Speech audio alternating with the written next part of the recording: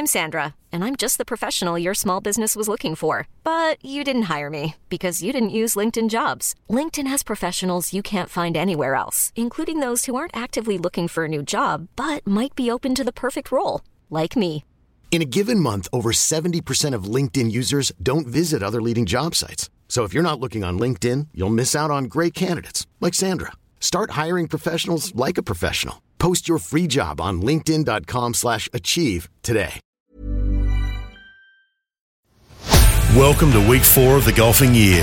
And got to say thanks to our friends at Ping. They'll help you play your best. You can arrange a Ping Club fitting from your local golf shop or professional.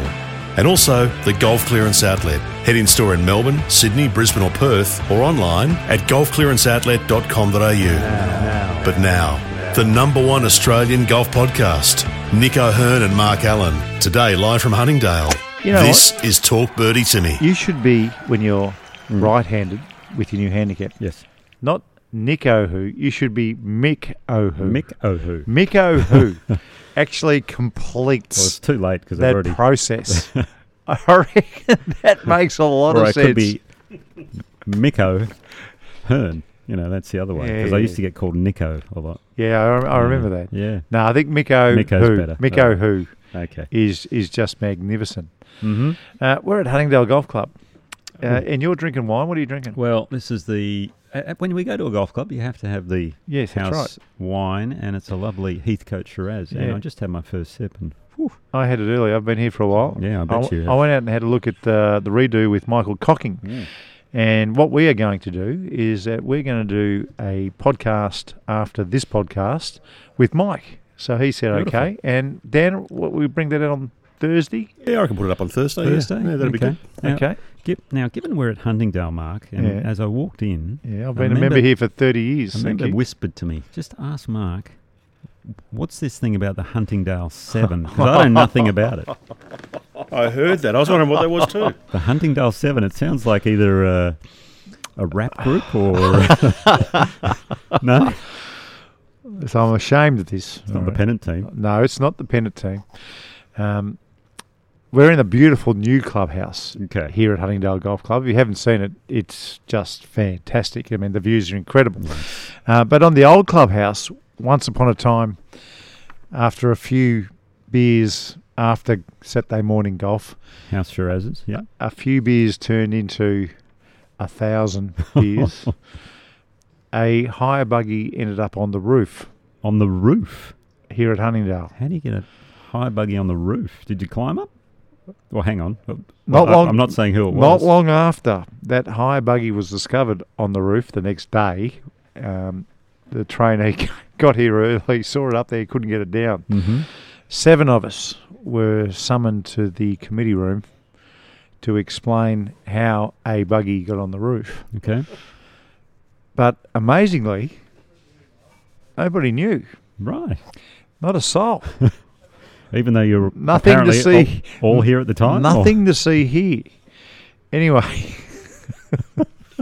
we all got 6 months suspension. 6 months? 6 months suspension. Wow. Except my brother, he got a year because he was a serial offender. And yes, we've been known as the Huntingdale 7 ever since. So hang on. They knew it was you guys to some degree, but they just didn't quite know how much involvement. Who right? it was. Listen, Are you speaking on this at no all? one of the Huntingdale. I would have to be looking at I'd have to have eyes in the back of my head for the rest of my life if I spoke of how that buggy ended up on the roof. And I don't know how it did, Nick, so don't ask me. Okay. I don't know. I've got no idea. Once you stop recording, Dan, I'll ask him. Hey, I'm excited about what we see out the window. I mean, the redo here at Huntingdale Golf Club.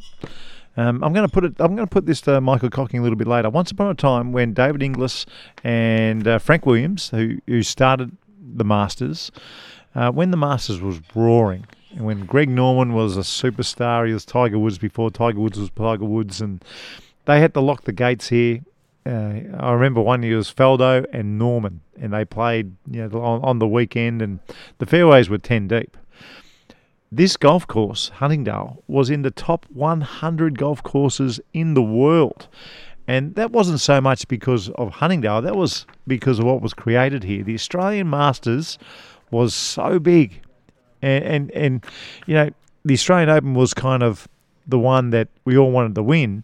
But I reckon the Australian Masters was the tournament that we all wanted to play in because it was so much fun. It was the big three. You had the Australian Open, the PGA, the Masters, several years in a row. They had them back to back to back. And if you could do the three-peat, it was you go down in folklore, basically. Well, Allenby did one year. And Peter Senior did maybe... Correct. Yeah, I think a Johnny Walker Classic might have been included. He won all the big four. Peter Senior. Yeah, I helped Allenby get one of those. Did you? Had the lead going into the final round playing what with him happened? here at the Masters. Oh, I struggled. I think I shot 73 and he shot maybe 69 and ended up beating Bubba Watson in a playoff, I think, or a one-shot win. I'm not sure. What made it so good to play for you guys? I'll tell you why. The crowds. But the way this golf course used to be, you were never more than one hole away from the action once the players got to the 8th. So what would happen here, we're in the clubhouse at the moment, if Greg Norman hit off, you could quite often you'd get here and you'd hear him hit off and then they'd all trudge off. You'd come in for lunch and a few beers. Then you'd be watching the TVs in the clubhouse and you saw him hitting off the 7th. Well, you just walk down 9 and you'd watch him hit in to 8. Then he'd walk up 9 and you'd watch him play that hole. Then he'd walk over to 10 and you'd watch him hit off 10. And that's 70 metres away. Then he'd walk over here and have a beer. Then you'd go and watch him over hitting to 12, hit off 13, he'd come back and have a beer. Then 16, just over here, is next to the clubhouse. You'd watch him hit into 16, hit off 17, and then it's a stroll, 20 metres over here. So you could literally have 6 beers and almost watch the entire back nine of Greg Norman, and that was the most amazing thing, the feel and the people around the clubhouse. Now I know how the Huntingdale 7 came about. 6 beers, just watching a bit of golf. So the question was what made it so good to play, and every answer you gave then revolved around beer. Well, that's what this tournament was all about. It was about having fun. It was about seeing some of the best players in the world, and the crowds were just enormous. The other thing about the Masters was it was in February. And I keep on telling people this. You know, cricket starts in November. We get sick of cricket pretty much after New Year's. Then the tennis starts, and then we get sick of tennis as soon as the Australian Open finishes. And then the tournaments that used to be in February, it was golf's time to shine. And if you were leading the Masters, for instance, then you'd get the Nico who on the back page of the it was guaranteed because it was the biggest show in town because we were sick of all the other sports. Yeah. Plus you were playing for that coveted gold jacket. Yeah, that was big, wasn't it? Our buddy Craig Spence has one of those. Remember he beat Norman? Yes. At 6-iron into the last. That was one of the iconic shots in Australian golf. You always had Jack Newton and Paddy Welsh. Yeah. The tradition continues. Sandy Roberts. Yeah, that's right. And the crowds. There was something unique about this golf course and the history. You know, you'd walk around the old clubhouse and you could see it all. I'm sure it's still here in the new clubhouse, but it was something very special. And all you had to do around that time was just say the Masters, and everyone knew what you were talking about. Nicole Spence, Craig's wife, lovely girl. She told me once that when the kids went off to Nana and Grandpa's, that Craig would bring out the gold jacket at dinner. Really? He'd just come out. He'd come out of the bedroom wearing the gold jacket and sit down and have his bangers and mash. Are you sure wasn't going back into the bedroom? G'day, Craig. I hope Nicole. I hope you're both well. I'm sure they are. Well, the big news, Nick, and it doesn't happen too often these days. A kid called Nick Dunlap has won on the PGA Tour. Crazy. I mean, an amateur. I honestly didn't think an amateur. Yeah, I honestly didn't think we'd see that again. Not on the PGA Tour. We've seen it all over the place. When's the last time an amateur won on the DP World Tour? I can't remember. We've seen it happen in Japan. We've seen it happen in Asia. 16-year-olds are doing that sort of stuff on those two tours. Aaron Badley's still in my memory, 1999 at Royal Sydney. But it's a different league over there now because only freaks, and I'm saying that looking at you, Nick, only freaks can be successful on the PGA Tour of America. Yeah, it's a freak show. And yet we've got an amateur capable of shooting almost 30 under. He ended up shooting 2 under on the last day and getting to 29 under par. Now, I know that you were playing and you missed some of the action. Can I just fill you in what was going on? Please. I saw the scores first up. I mean, we're in Palm Springs. Yeah. So you're playing in a bit of a dome. Yeah. It's a 3-round cut, 13 under cut. Yeah, it's record by 3 shots. Yeah. And I think the reason being is because it's a Pro-Am format the first few days. So they put the pins in probably the middle of the greens, I would imagine, so it's not too difficult for the amateurs. That's why the scoring is so low there. Exactly. But even so, I mean, those golf courses, I think I told you last week that in 1993 I got to the last stage of the US Tour School and we're playing these exact courses. I played that, the PGA West, where they just played the final round. I went to Q School there as well. Those courses, when they first opened, they were billed, especially the stadium course, as the toughest golf course in the whole world. Pete Dye, the La Quinta one I remember that being reasonably hard. Well, Trevino, remember he had the hole-in-one in the skins game there. Yeah, that's right. Very famous. At Alcatraz. A little bit happened at Alcatraz today. Just a little bit, yeah. I'll talk you through that as well. But Sam Burns ended up leading the tournament. Dunlap hit one in the water on 7, and there was about 3 players in front of him at one stage. He shot 2 under on the back 9, but when he got to 17 after birdieing 16, he's tied for the lead with Burns. He gets up, knocks it on the green, perfect.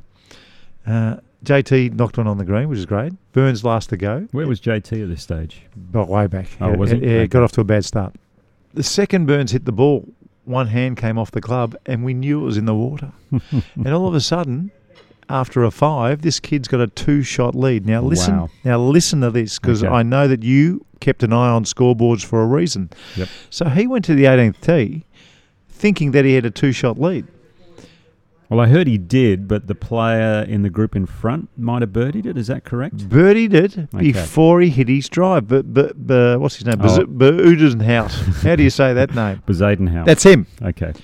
He ends up birdieing 18. So he didn't know. Wow. And he's playing ultra careful. It's an easy hole to bogey, that 18th. Well, he hit it so far right it was a joke. The pin's on the left. All he had to do was not keep it out. He got a lucky break, landed a spectator, got a little bounce, and ended up in the ryegrass. You know how their couch grass in the rough is all dormant. Yep. It bounced off, comes down, ends up in the ryegrass. Decent lie. Well, that's lucky. If it stays up in that other stuff, that's really tough. Slight downhill, had to chip it up and then stop it, and the ball, there's water in the background. Mm-hmm. So, most people in that situation, if they didn't have a bank of experience like this Dunlop kid actually has, may well have hit it fat or thinned it straight into the water. He chipped it was a beautiful shot, a nerveless looking action to 5 feet. Caddy said, "It's inside left, this putt.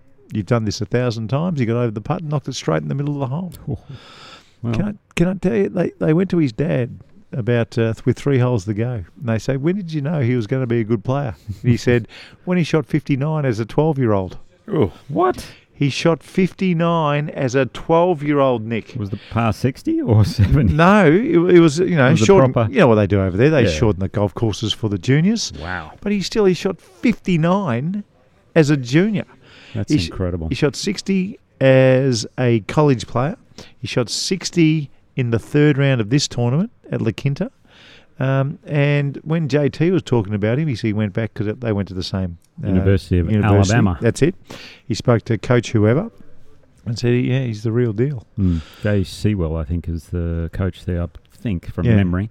But the other thing I saw before I didn't watch the final round. You did, but the other thing I saw in Burns, he must have lost a bet, I think, to JT because shaved into the side of his head was RTR, which is roll, tide, roll. That's which correct. is the Alabama sort of, motto or whatever. So how would you be shaving that into your head?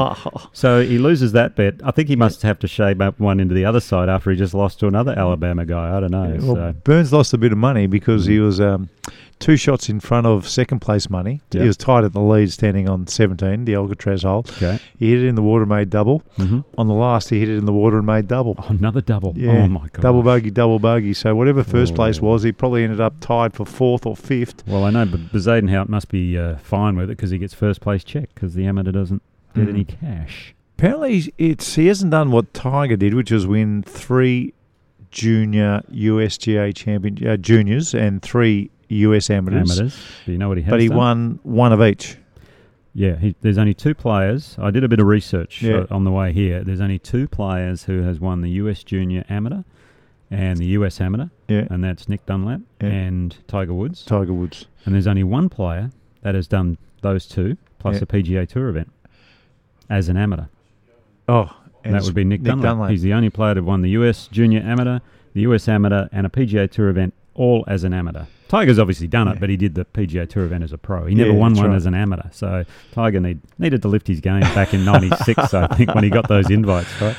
Anyway, when you watch him play, and I'm not sure, he looks like a ready-made superstar, as you imagine. But what I loved about what he was doing, even though he was an amateur and the only amateur playing in the field, he looked like golf was his profession. So he had the real bag. And a tradesman needs good tools. And if you turn up with a little carry bag with your mate carrying the bag and it rains, or you don't have all the stuff in there, it's an issue. So he had a tour bag? He had a tour bag. And what did they have on the bag? Was it Alabama or was it a Titleist or something? I reckon it was TaylorMade. He's Adidas head to toe. Okay. I want to talk to you about that in just a second too, because what he's done, I want to know what that translates into money-wise. But I think he had a TaylorMade bag. So he had the big TaylorMade tour bag. Don't know whether he had his name on it or anything, which is usually reserved for pros, isn't it? I mean, that's one of the most special days in your life when you turn pro, when you finally get a golf bag with your name embroidered into it. It's a happy day. So good. It's a happy day. Okay, so question number 6 or 7. Okay. Directed at you. What does this translate into money-wise? I'd be surprised if he can't make out of this, after winning the US Juniors and the US Amateur, and now winning this as a amateur, a tour event, he's going to be exempt for 2 years. Mm-hmm. Does that translate into 5 times 20 million? That's a very good question. Money-wise, if you went to the LIV Tour, it probably would.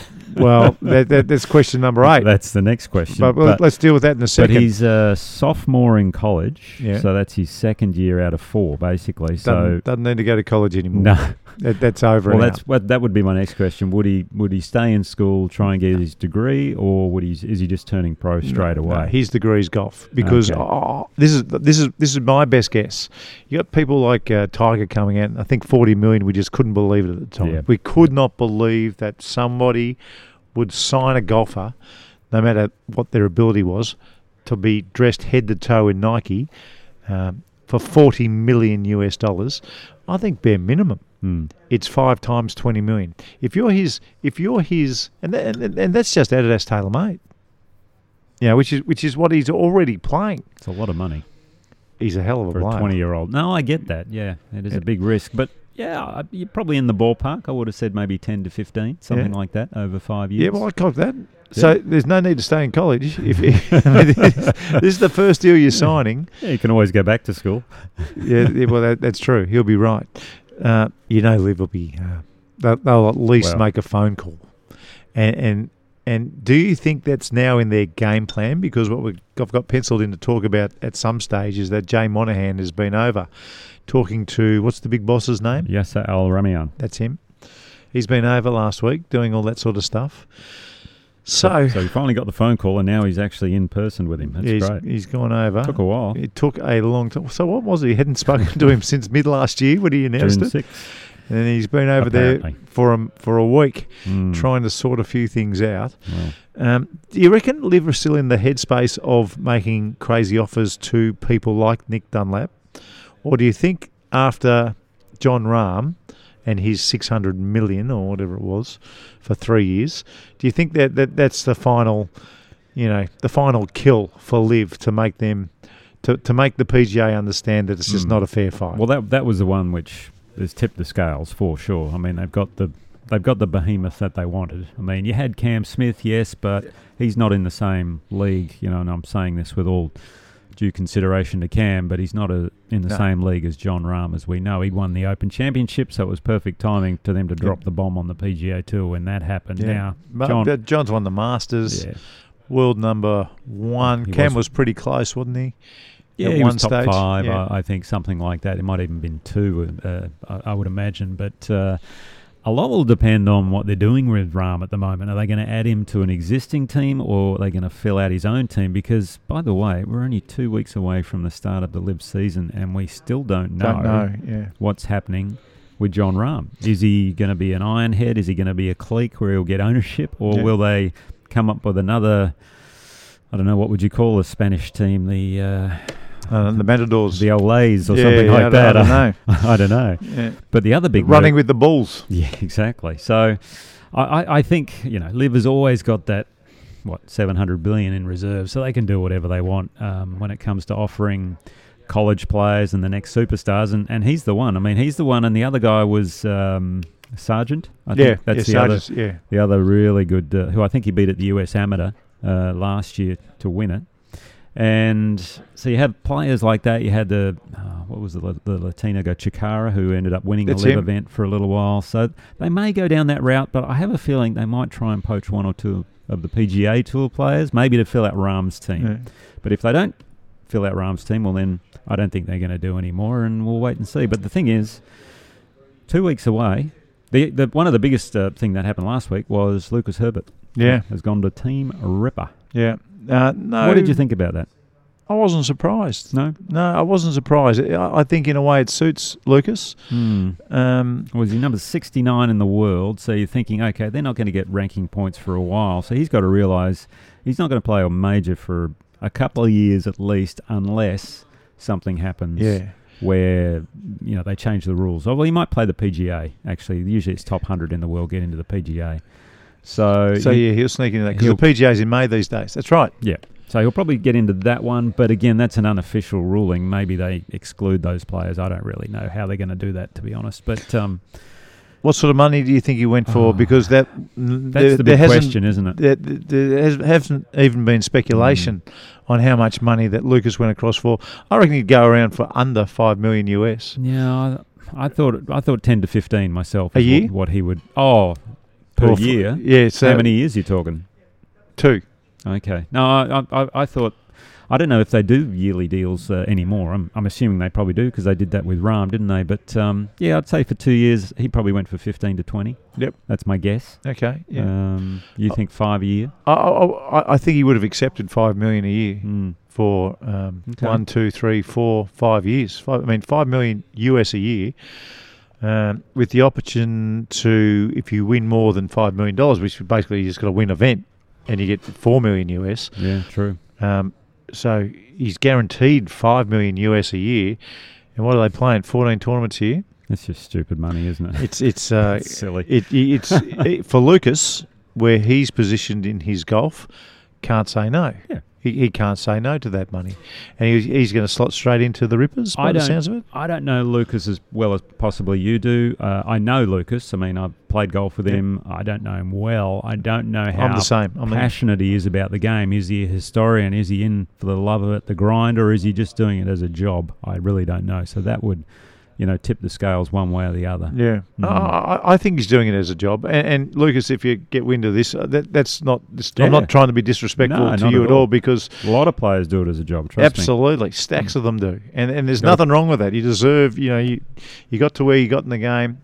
You can do it however you want to do it. But I think if Lucas is one of those professional golfers who just thinks it's a job, then... This suits those types down to the ground. Team Ripper, they're looking strong right now. They've got Cam, Leash, Jones signed again, and Lucas Herbert. Yeah, well, that's much better. That's much better than... It is. Well, Jed struggled, and I guess he'll be playing Asian. No, he missed Asian tour, didn't he? I don't know what Jed's going to do now, actually. Yeah. What happens to those players?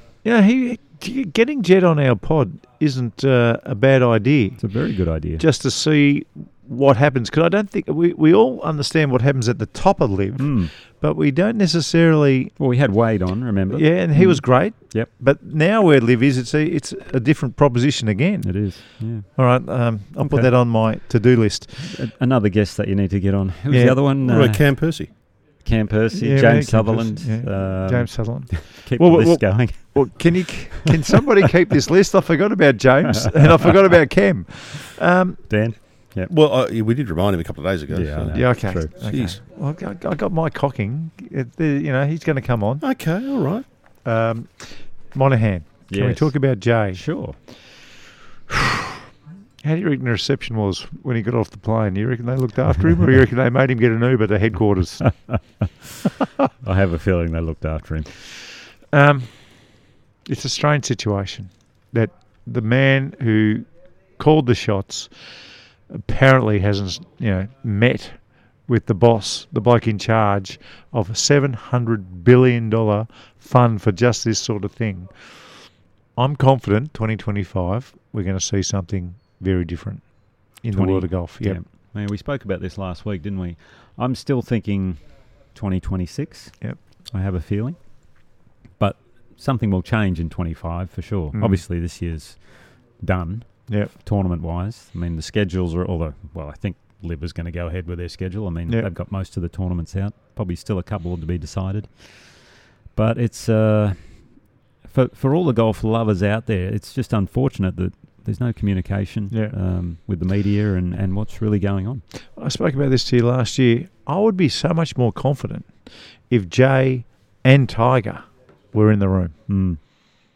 That would make so much more sense to me. Rory's not on that advisory board anymore. Tiger is the voice that everybody listens to.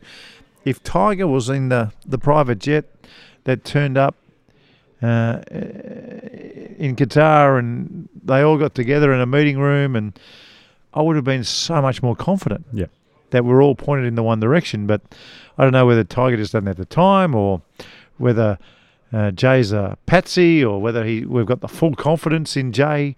Does Tiger want it to happen? That's the other thing. We don't know. No.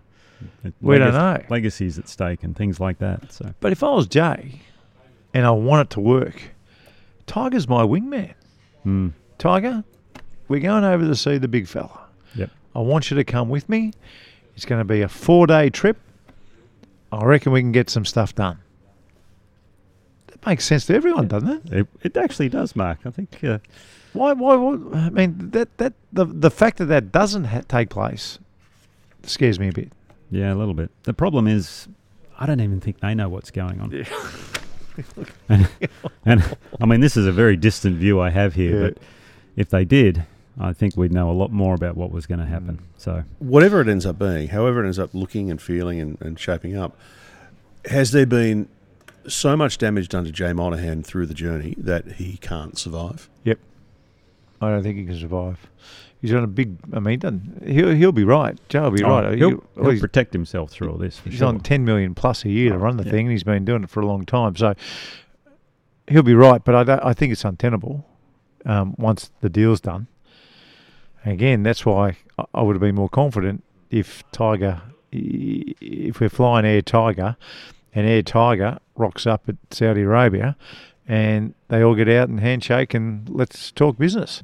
Last one I want to talk about, I just wrote it down because when we were talking about Nick Dunlap and his professionalism as an amateur playing in the American Championship, you know that golf is his profession. We keep on seeing kids running around playing the PGA Tour of Australasia, Challenger PGA Tour of Australasia, and I just get the sense that we've got a lot of kids out there with not much money, and because of that, it's almost forced upon them that professional golf is a hobby. What are we going to do with the no caddy situation when they're playing for some reasonably serious money? I mean, the $45,000 that Kazuma Kabori won on the weekend, that's a down payment on a tour school to Japan or wherever he might want to play. I see it as a bit of an issue. Well, I mean, I think it comes back to the PGA Tour of Australasia, whether they put it in their rules of entry. Yep. That on the weekend, if you are in the top 20 players, you have to have a caddy on the bag or something like that. If you don't have a caddy, the club will find you one. The club will find you one? I can guarantee you, every golf club that holds a tournament, we had it at Cobram Barooga, there would be 20, 15, 14, 16-year-old kids chomping at the bit to get on the bag of someone playing that weekend. Well, what about what we saw in round 3? You got Andrew Martin and Andrew Kelly playing together. Kelly hits the ball in the right-hand side. Oh, that's right. He lost his ball. All right, we'd been talking about these two players didn't have a caddy. He actually lost his ball, but he found a caddy in the trees. For the rest of the day, he had a caddy. A guy came out pulling his buggy for him. How good's that? He was just sitting in the trees. That's right. I guess. So you've got all these, wherever they go. They're going to Rosebud this week. It was Conbrooga last week. Where were we the week before that? Heritage, thank you. People everywhere willing just to drag a bag. Yeah, and from a professional's perspective, and I'm putting myself in their playing shoes at the moment, I understand that if you get the wrong person on your bag, it can be a detriment. Yeah. But if you make it a tournament of entry rule, which the PGA Tour of Australasia could possibly do when you sign the dotted line, this is the deal. Look, if you're in the top 20, you're going to be perhaps on TV.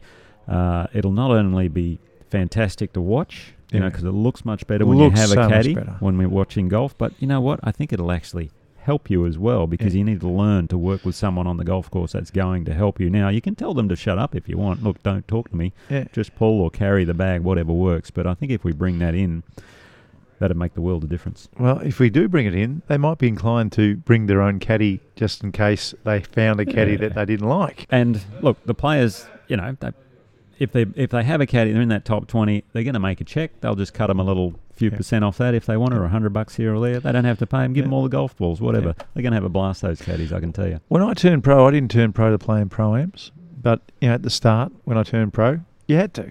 There was not much on. You had to do something. Yeah. I never played a pro-am without a caddy. Ever. I found a caddy wherever I went. There you go. I mean, to me, it's just an attitude of what you are trying to achieve in the game. Is golf going to be your profession, or is professional golf going to be a hobby? I actually just realised I'm a bit hypocritical here because I carried my own bag in the first round of the Australian Open. Yeah, that's right. But you've seen the error of your ways, But Nick. I did have a caddy in the second round. Yeah, your wife flew in. That's right. Gee, that was a big story, because she's a good-looking girl, Alana. It was just across the road, Metropolitan. That's right. She's a good-looking girl, and there's Nico who was leading after the first round, now called Miko who. The next day, had this beautiful girl carrying the bag. It was just fantastic. That's how we roll. Yeah, well done. Hey, before we go to the turn, I want you guys to commentate this lady who's on the putting green out here with her next putt. Can you commentate that for us? Yeah, I did. She's got a lovely backswing to her stroke, and she's wearing a lovely pith hat, I think safari style, but her shoulders stop and she kind of leans into her putts. Watch this, Nick. Okay. She's just lining the ball up at the moment. She's got a line on the ball. She's lining up this 4-footer. Well, she's going the pre-shot routine, the stroke behind. I like that. She saw your masterclass last week. Oh, she didn't put the right hand on first, though. She's setting it with both hands, which is fine. Actually, so she takes the backswing, then she leans into it. See the lane? Yeah. And that's why she blocked it out to the right. A little bit of a sway there. Yep. That's why she blocked it. It was a lovely stroke, though. I really liked the stroke. It was nice and slow. Top 5 coming up next.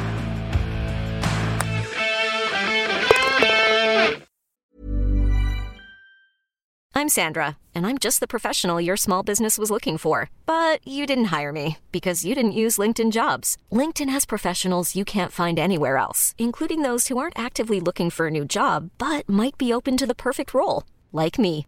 In a given month, over 70% of LinkedIn users don't visit other leading job sites. So if you're not looking on LinkedIn, you'll miss out on great candidates like Sandra. Start hiring professionals like a professional. Post your free job on linkedin.com/achieve today.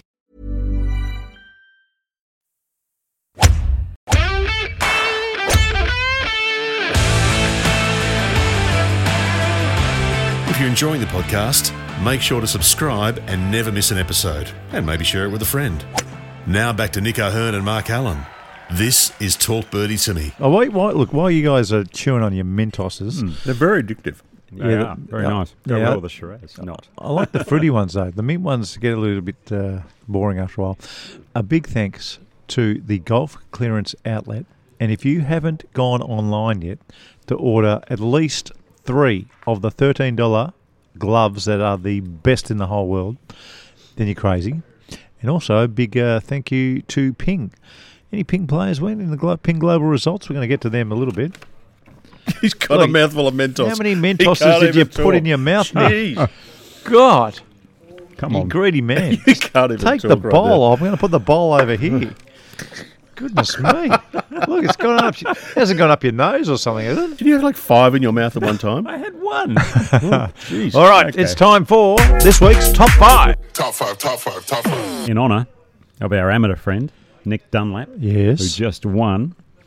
This is the top 5 amateur wins in history. Oh, this is good. History. Yes, I like it. So that means we're going back a little while, just to Righto. cover one or two of There's them. been a few. There has been a few. Do they have to be in professional events or can they be famous amateur events? They're famous. No, is your answer. They can be amateur or pro. Okay, good. Yeah, Because that makes it more interesting. Yeah. 'Cause I'm thinking of a few at the moment. Okay, good. Go on. Number 5. Yeah. Man who just won, Nick Dunlap. Yeah, Number 5. the way he did it too. It was impressive from what you told me. I'm going to go back and watch the replay now because that sounds like a fascinating end of the tournament. It was sensational. What's his swing look like? I never saw him swing it. It looks like nothing can go wrong. It's one of Really? those. Ooh. Yeah. Can't go left sort of swings. It cannot go left. I love that. Cannot. It's a Just it short. fades.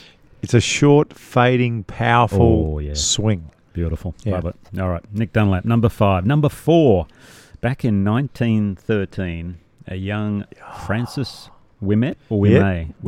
Wimet at the Brookline Country Club. I'm trying to think of the two pros from Overcame. England that he beat. Harry Varden And Ted Ray. and Ted Ray. Thank you. The big hitting Ted Ray. Yeah. Came out of nowhere, won the US Open. And if you haven't in- seen the movie, what's the movie called? The Greatest Game Ever Played? Correct. If you haven't seen The Greatest Game Ever Played, you shouldn't be listening to this podcast. Well, it was in our top 5. In fact, stop listening to the podcast right now if you haven't listened to it, or promise yourself that you'll go on Netflix and go and watch The Greatest Game Ever Played. Yes. That along with 7 Days in Utopia. Someone actually sent me something on Twitter the other day saying, Nick O'Hearn, I'm going to watch 7 Days of Utopia. I'll see if it's any good. So I haven't heard whether it's good or not. Let me know. If you haven't heard back, mate, they didn't like it. I actually don't think it was that good. Okay, number 3. You might have heard of this fella, but he happened to win 3 US amateurs in a row. And that third one, Yeah. what was that, 1996? Epic. Against, let me have a look. I think I wrote it down earlier. Steve Scott That's on it. the 38th hole. Tiger Woods wins the historic third amateur in a row. No one's ever done it. Was that the one at Pumpkin Ridge? He won one of them at TPC Sawgrass. I reckon he won one at Pumpkin Ridge, and he held the big curler. Could have been that one. I think it was that one. Yeah, righto. Because Yeah. Steve Scott, I think he had him on toast for a while there. Yeah. And Tiger made the big comeback. I wonder where Steve The Scott is these shorts, days. The big jab baggy shirts. Yeah, that's it. Yeah, they did something on him. Might have been the Golf Channel or something in the States a while back about where he was. But, yeah, I'm not sure. Should we get him on the pod? Just see how he's going. Oh, please. see how he Yeah, okay. see how he's see if coping after that loss. Let me see if I can get Tiger on the pod too while we're at it. Yeah, Well, he used to be his neighbour. It's the least you can do. sure. Okay, number 2. And this is a bit of a sore point for me, this one. You're not Because- going to put Phil Mickelson in this, No, are you? 'Cause no, that's, he doesn't make the list. oh, good. He doesn't make the list. Dunlap was the first pro to win since him in 91 in Tucson, by the way, Yeah.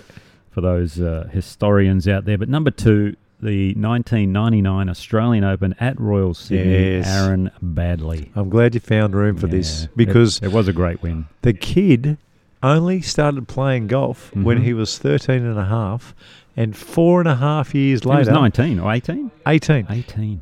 4.5 years later, he won the Australian Open. So he hits a ball for the first time at 13 and a half. 4.5 years later, he won an Australian Open. Yeah. Unbelievable. It was unbelievable. Stupid.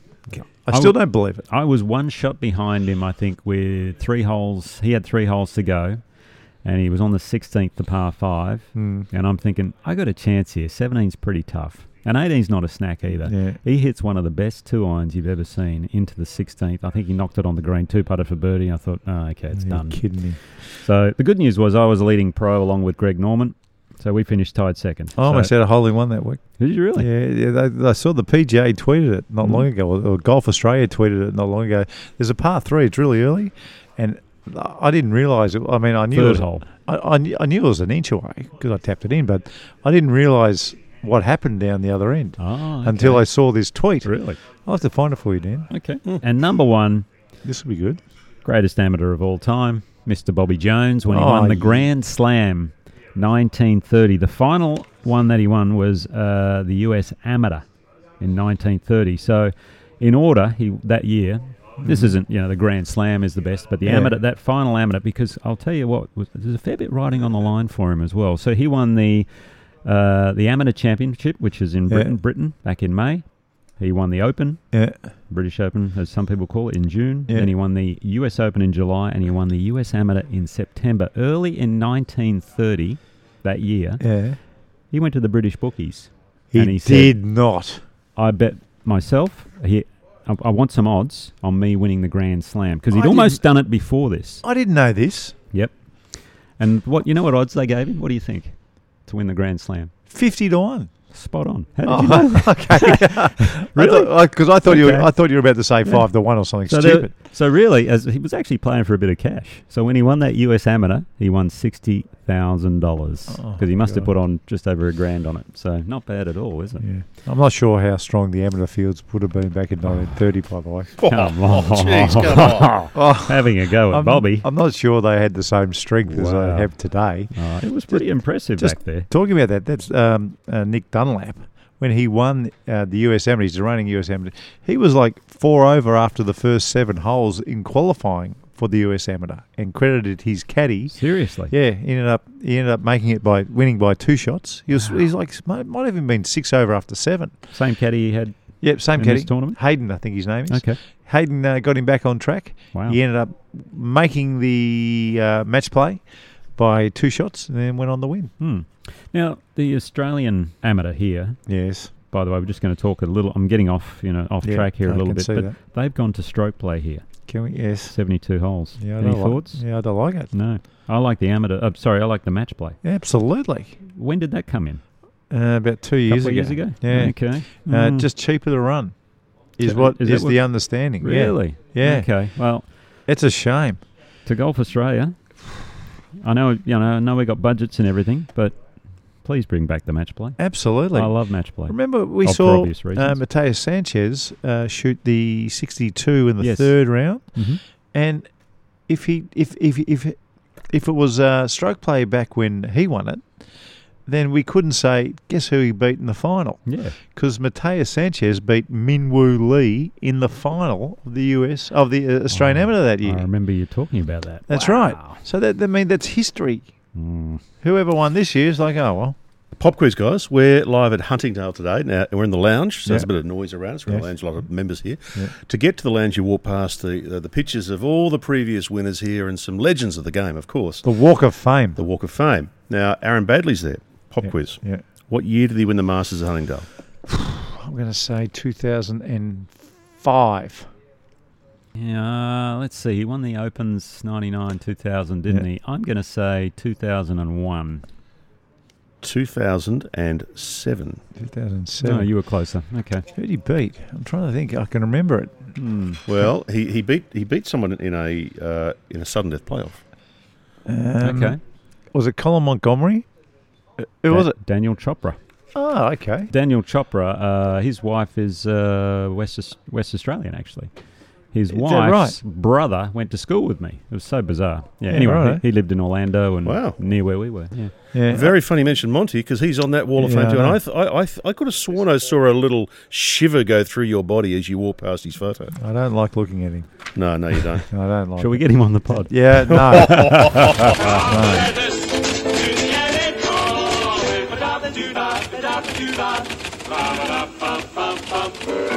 Okay, now, first bit of feedback here from Julie Hooker. Julie is from Cooya Beach. Now, Cooya Beach is just north of Port Douglas, near Mossman up in far north Queensland. Who, by the way, another cyclone off the coast at the moment. So good luck to Julie and anyone else in North Queensland. Julie said, guys, would you consider doing a masterclass on how to flop shots over green bunkers that land lightly, as our greens here are really small? Right, so greenside bunker flop shot. I'll do that later, because I had a really stupid. I was going to show the don't go left shot. That was going to be my last class. This is much better. I like Julie's much better. All right, I'll get that done a little bit later. Perfect. Greg Pollard said, Nick, can you share your golf link numbers so us punters can follow and watch your progress as Nick O'Who? Yes. Oh, yes. What is it? I want to put your... Does it come up Nick O'Who? I believe it does. So I've put 2 cards in so far, although I played up at Cathedral. I don't think they put the second card in as yet. How many do you need to put in before it starts registering I think properly? you get three cards and then you get your handicap. So you don't have a golf link yet? I've got my golf link. Yeah, they gave me the golf link, but I don't have a handicap as yet. Righto. Well, so do you want it? Do you want me to? Hang on, I'm trying to work out how I add you. All right. You all. Just go to a group. Add a player. Add a player. Yeah. What's your golf link number? 30818. 30818. 00338. 338. There you go. Please. It has me as NA at the moment. There you go. You can follow along. I've had 2 rounds. I've shot 85 and a 94 so far. So if it doesn't come up yet, for Greg, it'll come up pretty soon. So yeah. Too funny. Before that is very funny. Too funny. So before we move on, that number 30818000338. Perfect. Yeah, Righto. nice. Beauty. Had some feedback from John Artist Golfer, on your masterclass last week, Nick. Okay. On pre-shot routines on the green. Yes. Another great video from the Tiger Slayer. Ooh. Yeah, I The like that. Tiger Slayer. Appreciate that. Thank I you. like Nico Who better, but the Tiger Slayer is close. Actually, in hindsight, maybe I should have put that. Although It'd be a good top 5 one day. I would have slayed nothing as Tiger Slayer if I was playing right-handed. So Top 5 nicknames for Nick O'Hearn could be next week. We got the Tiger Slayer. We got Nick O'Hearn. Mick O'Hearn. The rest of Mick O'Hearn. Mick O'Hearn. Yeah, That could be funny. Shankopotamus. yeah, that's it. Now, you guys were talking about the Open last week and basically saying how your view was that the format wasn't right and needed some work and the players weren't happy with it. Mm-hmm. Fair bit of feedback on that. We won't go through it all because there was a lot. But Joseph has said, these 2 events can comfortably stand by themselves, you say. He's talking to you guys here. James Sutherland made it very clear that's not the case. They were both costing far too much money, and that's why they were brought together to save costs. My answer to that is, and it's a very simple one, the Sunshine Tour in South Africa, they've been involved with the DP World Tour for almost 30 years, I would say, 40 years. And every time I put the TV on and watch the DP World Tour on a Thursday and a Friday night, it is littered with South African players. If South Africa, that little country that doesn't do as well as us, are good enough and big enough to have all their tournaments on the DP World Tour, all standalone events, then so can we. Very, very simple. If we couldn't have a men's and a women's Australian Open standalone events, then I am not here. End of story. Well said. Daniel has said, great to have you back, boys. I think the formula-style tour would be amazing, and that's exactly what world golf needs. I also think this would make secondary local tours stronger and increase viewership. By the way, great first pod back of the year. Good on you. Yeah, I think so too. I think there'd be a trickle-down effect. I think you'd find if the Saudis got their way and got the Grand Prix circuit up and going, which includes the majors, I don't think it's a big stretch for somewhere like Australia to get a little $50, $100 million side note. It would be nothing for the $700 billion a year fund. For us to get, if we got $100 million down here, and there was a DP World Tour swing for both the men and the women, please, that's growing the game. Be very nice. Yeah. Dale has said, love the convo around the global tour and the chat about how men's and women's tournaments can work moving forward. So just a nice comment there from Dale. Good on you, Dale. We did a poll last week on the specific issue around the Australian Open, and we had 3 options. 1, did you love it? 2, did you hate it? Or 3, do you think it could work with some tweaks? Right. Good. There was a very clear winner. What do you reckon it might have been? I think the winner would have wanted the Australian Open to be standalone tournaments. I have a feeling it's tweaks. Yeah. 15% loved it. Yep. Love how it is. Yep. 31% hate how it is. Yeah. 31, 1 in 3. Yeah. So that's saying that they want it to stand alone. Yeah. And what's the other one? 53%, they think it could work, but it needs to be tweaked. Yeah, okay. All right, that's fair. Yep. That makes sense.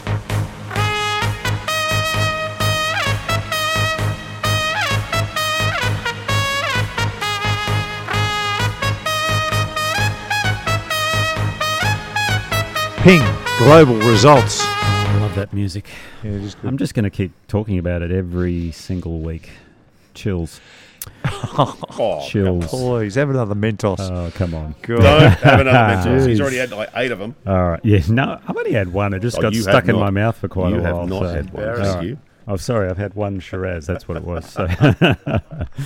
Okay, on the PGA Tour, the American Express Championship, as we mentioned, the amateur, Nick Dunlap, I mean, just incredible. Even made the top 5. That was the biggest achievement, actually, to make your top 5. It was. Yeah. It was actually very impressive. Clever. Who was finished second again? Christian Bezuidenhout.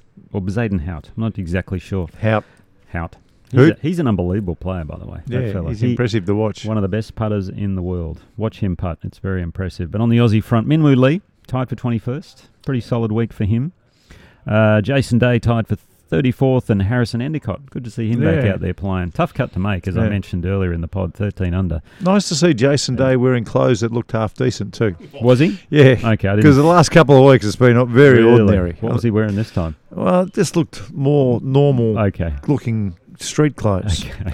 We could recognise him at least. Yeah, he didn't look like he was trying to get a hip-hop career going. Okay, fair enough. Yeah. He didn't look like a Backstreet Boy from the 1990s.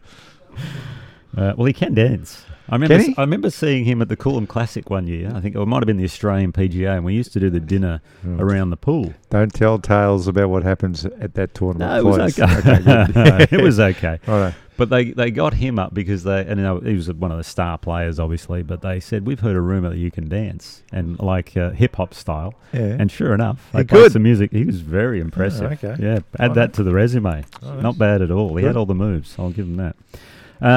DP World Tour, Dubai Desert Classic, one of the historic events, if you want to call it that, on the DP World Tour at the Emirates Golf Club. You know what I love about that tournament every year? They show when they played the very first one, the skyline. Yeah. And there's a skyline change, and they just show the skyline changes from each tournament. It went from just being a little bush city to what it is today, which is just incredible. I don't know when they started there. I played it in early to mid-2000s quite a few times. I love the golf course. It was firm, which is what I loved.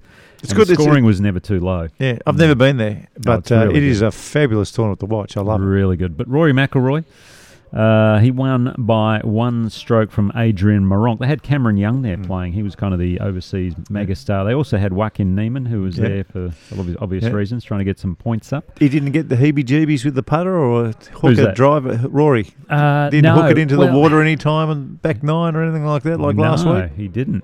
He was 10 shots back starting the weekend. Jeez, 10 shots back. I think he shot a 9 under 63 third round, which got him within striking, maybe a couple behind Cameron Young. Young struggled on the final day, shot a couple over. I think Rory shot a couple under or something like that.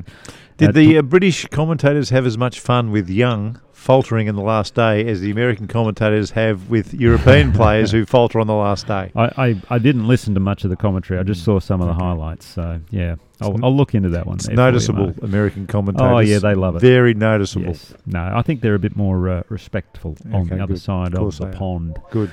You know, the strange thing was, Adrian Moronk, so he finished second. He just got voted Player of the Year in 2023. Oh, wow. It's voted on by the players, did not make the Ryder Cup team. Isn't that bizarre? That is bizarre. I didn't know that. Very strange. It's called the Seve Ballesteros Award. That sort of stuff is why the Ping Global Results gets the fanfare that it deserves. Yeah. So Rory's gone back-to-back in Dubai. Remember last year he defeated Patrick Reed? Yep. That was a big win for him. That was huge. That was a war at that stage. There was a war going on between LIV and the PGA Tour. We had something very unusual happen in the third round, but we also saw it here in Australia, but the Højgaard twins played together in the third round. Here in Australia, we had the Kaboris playing together. Seated together. Brother and sister. So they weren't paired together like you get in rounds 1 and 2. They actually played well enough to be seated. Yeah, the Kaboris and the Højgaards as well. Australian front, Adam Scott, good finish, tied for 7th. And Australasian front, should I say, Ryan Fox, because he was in there as well, tied for 31st. They love Foxy on that tour now. He's almost the poster boy over there. He's playing well, too. Yeah. And he's got his PGA Tour card through that exemption that they have over there. So on the LPGA front, another Australasian, New Zealander, Lydia Ko. Great win to start the year at the Tournament of Champions at Lake Nona. She had a 2-shot win over Alex Pano, and Brooke Henderson was third. Great result for her. She's only 26 years old, and she's had 20 wins already. Lydia Ko's only 26. Yeah, she becomes the 7th woman to win 20 times before the age of 27. Geez, I would have said she was crazy stat. 30-something. I know. I guess she won the New South Wales Open when she was 14, something like that. Something young. Crazy. Won the Canadian Open when she was 16. It was crazy stuff what she was doing. She had a really poor last year, like 2023. That was probably one of her worst years on tour. And they said, what did you learn from it? And she said, well, I learnt that I cry a lot. Oh, geez. Wow. That's a bit sad. So it obviously took its toll on her, but great to see her get the year off to a good start. On the local front, we had the WebEx Players Series event at Murray River at Cobram Baruga Golf Course, possibly one of the most well-maintained golf clubs in Australia because the condition was incredible. Terry Vogel and his team, the ground staff, and we saw one of the Kaboris, Kazuma, take the title out. We commentated, obviously. Mark, we saw him and his sister play together on the Saturday because the men and women play together for the same purse, one of these very unique events. But Kazuma won from Shannon Tan. Momoka finished third, along with Aaron Wilkin and Andrew Martin. And I tell you what impressed me the most about Kazuma, he played really old-school golf. Yeah. Very impressive. And that putting stroke, Can I put a call out to our listeners, the people who listen to this show? If you're in Victoria and you're down Rosebud Way, can you just get there on Tuesday and walk straight up to Kazuma and say, I would like to caddy for you? Yes. Okay, just walk straight up to him and say, Mark Allen and Nick O'Hearn said that you need a caddy. I know that you've got $45,000 in the till and you don't have any excuses. Now, because I'm a nice person, I'll shut up and I'll keep up, but I want to help your son. Well, I have a feeling some of the pro caddies might be lining up to get his bag. That wouldn't be silly. Yeah. He's got a good future ahead of him. Rosebud would suit him too. And they can sniff out good players, those pro caddies, that's for sure. Rosebud's going to suit him down to the ground. Yeah. Asian Q School was taking place in Thailand, a big event for a lot of Australian players and New Zealanders. We had a lot of our own playing on there. They had 35 cards up for grabs and 6 Aussies got their card. Justin Warren, Sam Brazel. Warren finished third, actually. It was a really good result. Maverick Antcliffe, Jordan Zunick. It was awesome to see Jordan get it. And Harrison Crow and Lachlan Barker. Nick Voke, unfortunately, he lost in a playoff for the 35th card. No. Yeah, it was a tough one. But also a shout-out to my American buddy, Austin Truslow. He also got a card over there as well. I was helping him with his golf before I left to come back down to Australia. I was keeping an eye on it because there was 2 kids from Kingston Heath who I play with, Andre Lorte and Max Charles. They both missed. Yeah, saw that unfortunately. So tough week for him. We're going to catch up with Jordan actually this week to have a chat, see how it all panned out in the end. So he shot 74 first round, so it was a big comeback to get it. And lastly, we had the Australian Amateur, which I referenced earlier, a 72-hole stroke play event at Yarra Yarra, won by Quinn Croker. Oh, wow. You know, we've been watching him on the Australasian tour. He had a 5-shot win over Yarra Yarra's Phoenix Campbell. So great win from Quinn really good. In the men's side. On the women's side... Hang on, that's no surprise the way he's been playing, Croker. He's been crushing He is being just superb. And you watch him swing it and you understand why. I mean, you talk about being prepared and looking like a pro. Yep. Quinn Croker looks like a pro already. Would have been better if it was match play, but we're not going to go there again. Yeah, but Japan's Mamika Shinchi, only 16 years old, she defeated Amelia Harris. But how did she do it, though? This is ridiculous. Listen to this. So Amelia Harris had a 6-shot lead going into the final round. Mamika Shinchi was 8 under in her last 11 holes. Birdied 8 of the last 11 to win win. By 2. Unbelievable. Incredible. Yeah, how's that for an effort? You ever done that? You guys ever done that? No, not finishing a flurry like that. There was one time in the Singapore Open where I was cast and I was gone and I was about 4 over and the cup was going to be even par and I birdied 14, 15, 16, 17 to get there and I hit it 8 feet in the last and I thought I'm just going to cozy, go straight downhill and it plopped in. So the even par cut that I thought it was actually ended up being 1 under. So I birdied the last 5 to make a cut. How good. But that's nothing like not to win it. 8 of the last 11 to win something. To win a golf tournament. I did the same thing in the cut at the Pebble Beach tournament. What'd you Monterey Peninsula. I think What'd I you was do? 7 under my last 10 to make the cut. Make the cut on the number? Oh, yeah. Unbelievable. It was a tough one. So. They're not, when you do that, the shoulders go back. Oh, yeah. And the chest does come out when that happens. It certainly does. But that is the Ping a global result. Well done. Well done.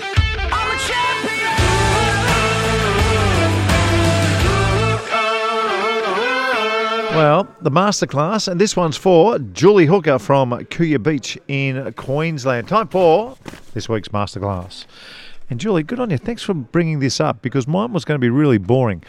The Phil Mickelson flop shot is what she's after by the sounds of it. Now, This is a really scary shot, Julie.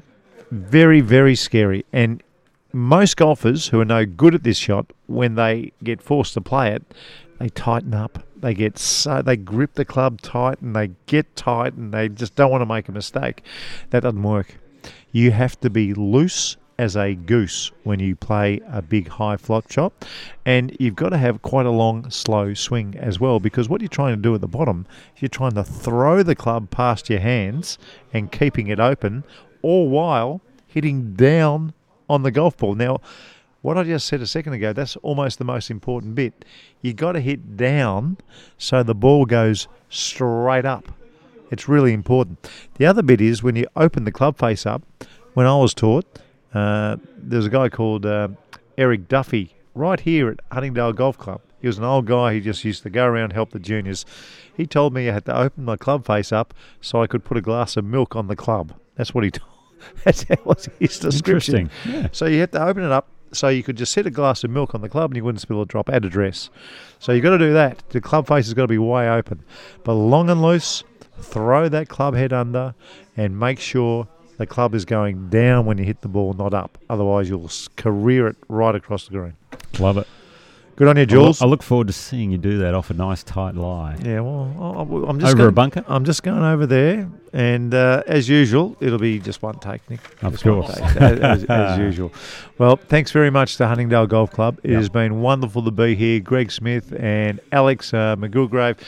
Thanks to everybody, and all the best, Michael Cocking and OCM, with this masterful redo that we all know is going to happen. And we're going to chat to Mike on Thursday. Have we found him? Have we made a call? I mean, he said he was going to be here. No, he's walking around somewhere. Yeah, We'll get him on. We'll find him. Fingers crossed. I'll tell you what, I can't wait to see the finished product.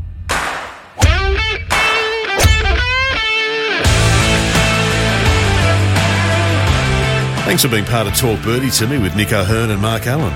And if you want to be part of the show, drop us a message or comment on the socials. Or you can send an email or leave a voicemail at talkbirdie2me.com.au. Thanks to the great team at Ping. They're the best in the business and they'll help you play your best. And the Golf Clearance Outlet. If you're after top quality at prices you won't beat, check them out. golfclearanceoutlet.com.au. Talk Birdie to me's executive producer is Dan Bradley at Kaizen Media. Sound design, Daryl Misson at loudzebra.com.